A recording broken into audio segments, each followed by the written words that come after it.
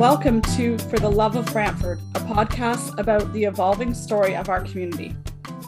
This podcast is for everyone who holds a place in their heart for our beautiful city. I'm Nathan Etherington, the Program and Community Coordinator for the Brant Historical Society. I'll be sharing some information from the Brant Historical Society archives and other sources to share some history that you may not have learned in school. And I'm Mandy Samwell, president of the Eagle Place Community Association, and I'm passionate about community, and for me, you'll hear about what's happening in our community now. And I'm Zila Ozels from the Brantford Public Library. I'll be speaking with experts to get an idea of where our community is going. If you have any questions or comments that you would like to share with us, fill out our feedback form on the podcast website at brantfordlibrary.ca/FLB. We hope you join us each episode as we learn from each other and explore Brantford's past, present, and future.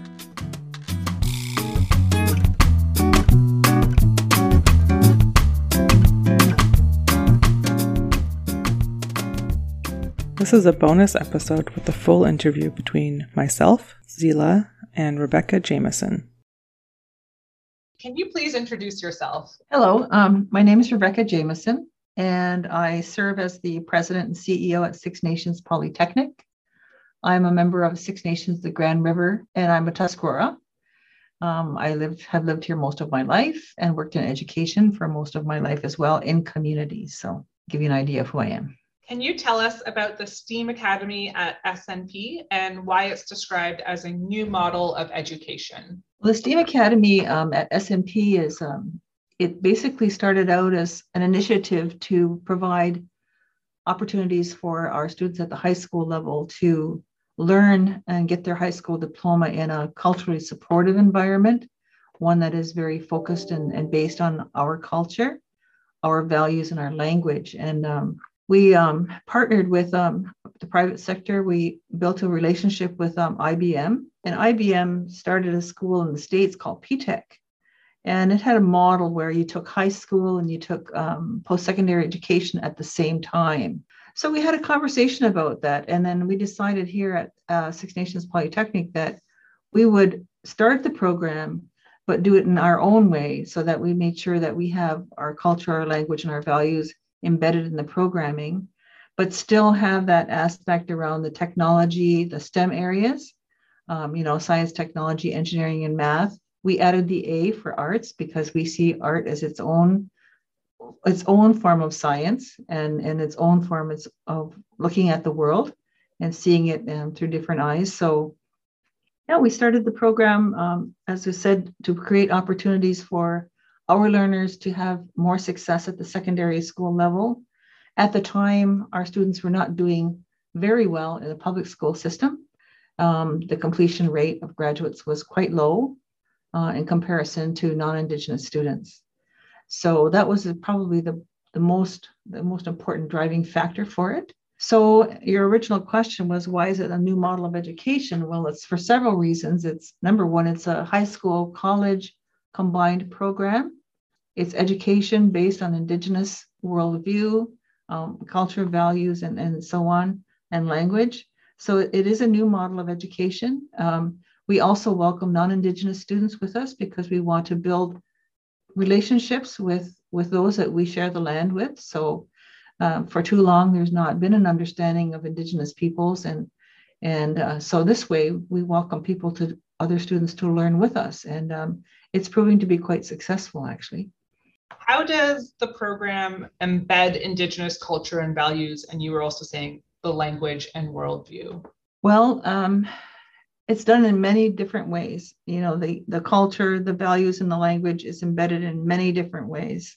If you go to the campus now, you're going to see posters of the values everywhere. They're also those values are integrated into how we interact with the students, how we try to model that human dynamic with students, so that they will do that with each other. And we intentionally focus on how that behavior is guided by the values. Students demonstrating particular values are acknowledged by the school, like they actually have a process that they go through that. In terms of Indigenous knowledge, there's always a layer of what is the Indigenous knowledge related to knowledge that we might know in Western world? So we try to parallel it and match it. So there's an understanding that there's more than one knowledge system. You know what I mean? So we try to make sure that students are mindful of that and look to that as they continue to learn throughout life. And we're actually formally going through our courses and making sure that that's articulated clearly in courses, so that it's not just happenstance or coincidental or relying on just that particular teacher, but it's actually going to be part of the full curriculum and the pedagogical approach that's taken. And this fall, we're doing something quite unique. The grade 9s coming in are going to have what we call like an integrated program in the fall semester. They're not going to be taking 4 distinct courses. They'll be taking integrated learning. So they will get 4 credits, but it'll be done based on what interdisciplinary approach, I guess you would say. We're doing this for a number of reasons. Number one, this approach to learning, this pedagogical approach to learning is very aligned with our worldview and how we see the world and how you would approach learning anyway, from a practical perspective. And why do you learn? You learn to be able to do something, to be able to, achieve something in real life. So there's going to be several, so I guess you want to call it themes or topics that are going to be examined through the fall. But in there, they will have they will be doing different, those 4 courses are going to be done over the span of that semester. So we think that this will be an excellent transition for the grade 9s, especially after the COVID years, learning online. And we know that students were not always well engaged online. And in our community, we're also challenged by connectivity issues. So many of our students, I know, were not fully engaged at the high school level because of that. We tried to pivot as much as we could. And we had, but when you don't have the connectivity, it's pretty hard. So are the students really prepared, to take on a full grade 9 curriculum, doing it in this way, learning in this way? We'll also be able to support them with additional supports outside of the classroom, outside of those formal instructional hours, to make sure they're bridged into, I guess you would call it, the traditional high school, course by course. Come the second semester, they'll transition into that next. It's kind of, in a way, it's kind of like being in a grade 8 homeroom, you know what I mean, with a teacher who teaches all the subjects in a way, but it's more focused on the learning experience will be around a subject matter. It'll be around an experience. And from that experience will be the language skills will be learned. And so, the art will be applied and so on. And it'll all be tracked for learning outcomes. So as well as the Indigenous knowledge learning outcomes, language will be integrated in that. And the dynamics of how values guide people's conduct will be evident in the day-to-day relationships between learners and the teachers and the learners. So we're really excited for it. And so we think even that's going to be a new dimension to the new model of education. So much of what you said just makes so much more sense for when you think about what happens after school. And that's kind of brings me to my next question is, for what kind of future is the STEAM Academy preparing your students for? Well, I guess in the formal sense, we do what we call pathways. We develop pathways for students. So initially, we developed a pathway into the computer science area, the Internet of all things, and preparing them to work in that area. And we have high school graduates now who are actually doing that.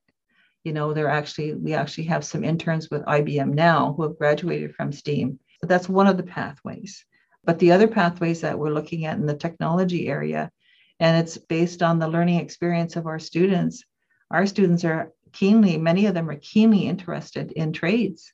We're fortunate because on our campus there at the Six Nations Brantford campus, we do have trades programming.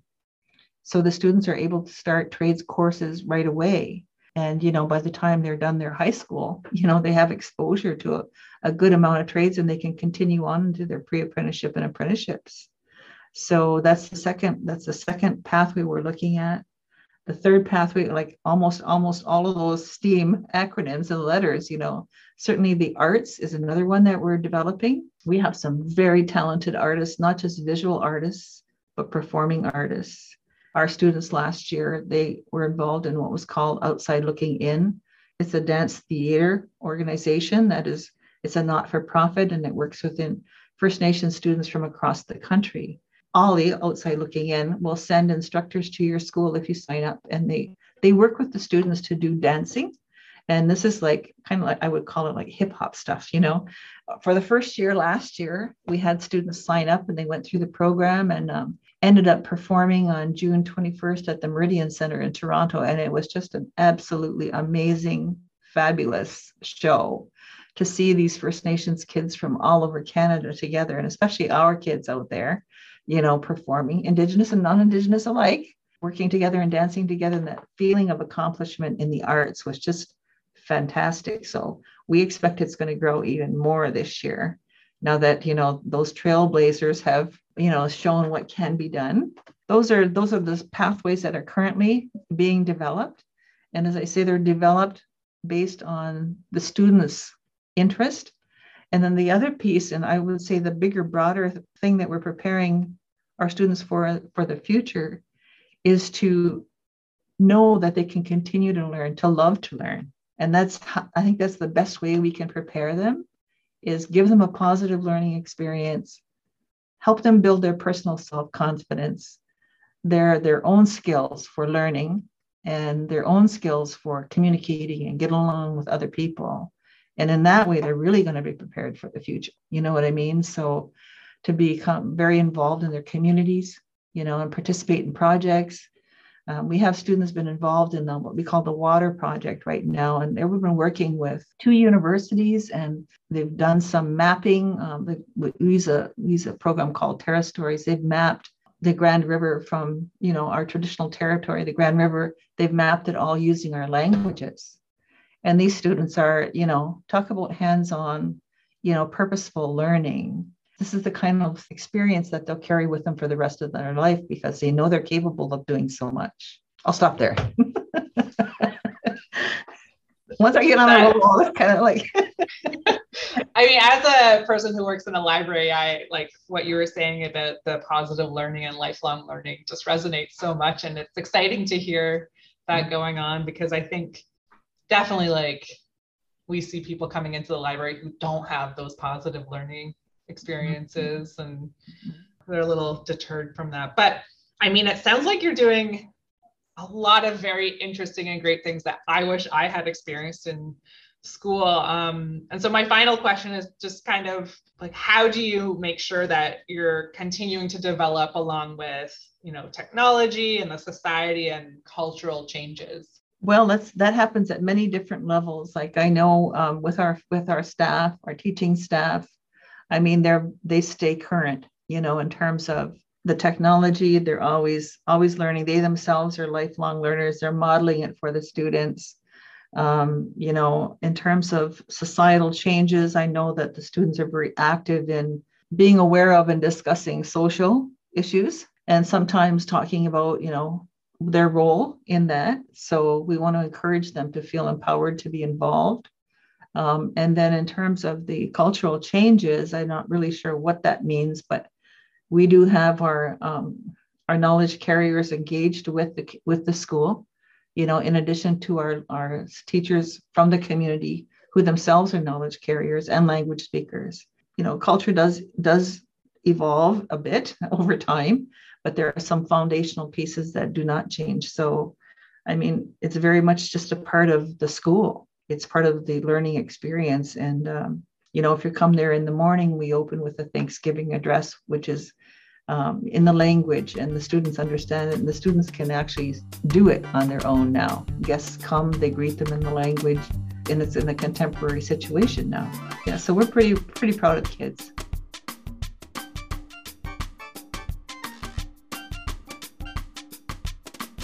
Thank you for listening to this episode of For the Love of Brantford. You can find all the episodes at brantfordlibrary.ca/FLB, including the show notes where we list references, share images, and provide resources to continue your exploration of Brantford. We are your hosts, Mandy Samwell, Nathan Etherington, and Zila Ozels. This is a podcast in partnership with the Eagle Place Community Association, the Brant Historical Society, and the Brantford Public Library.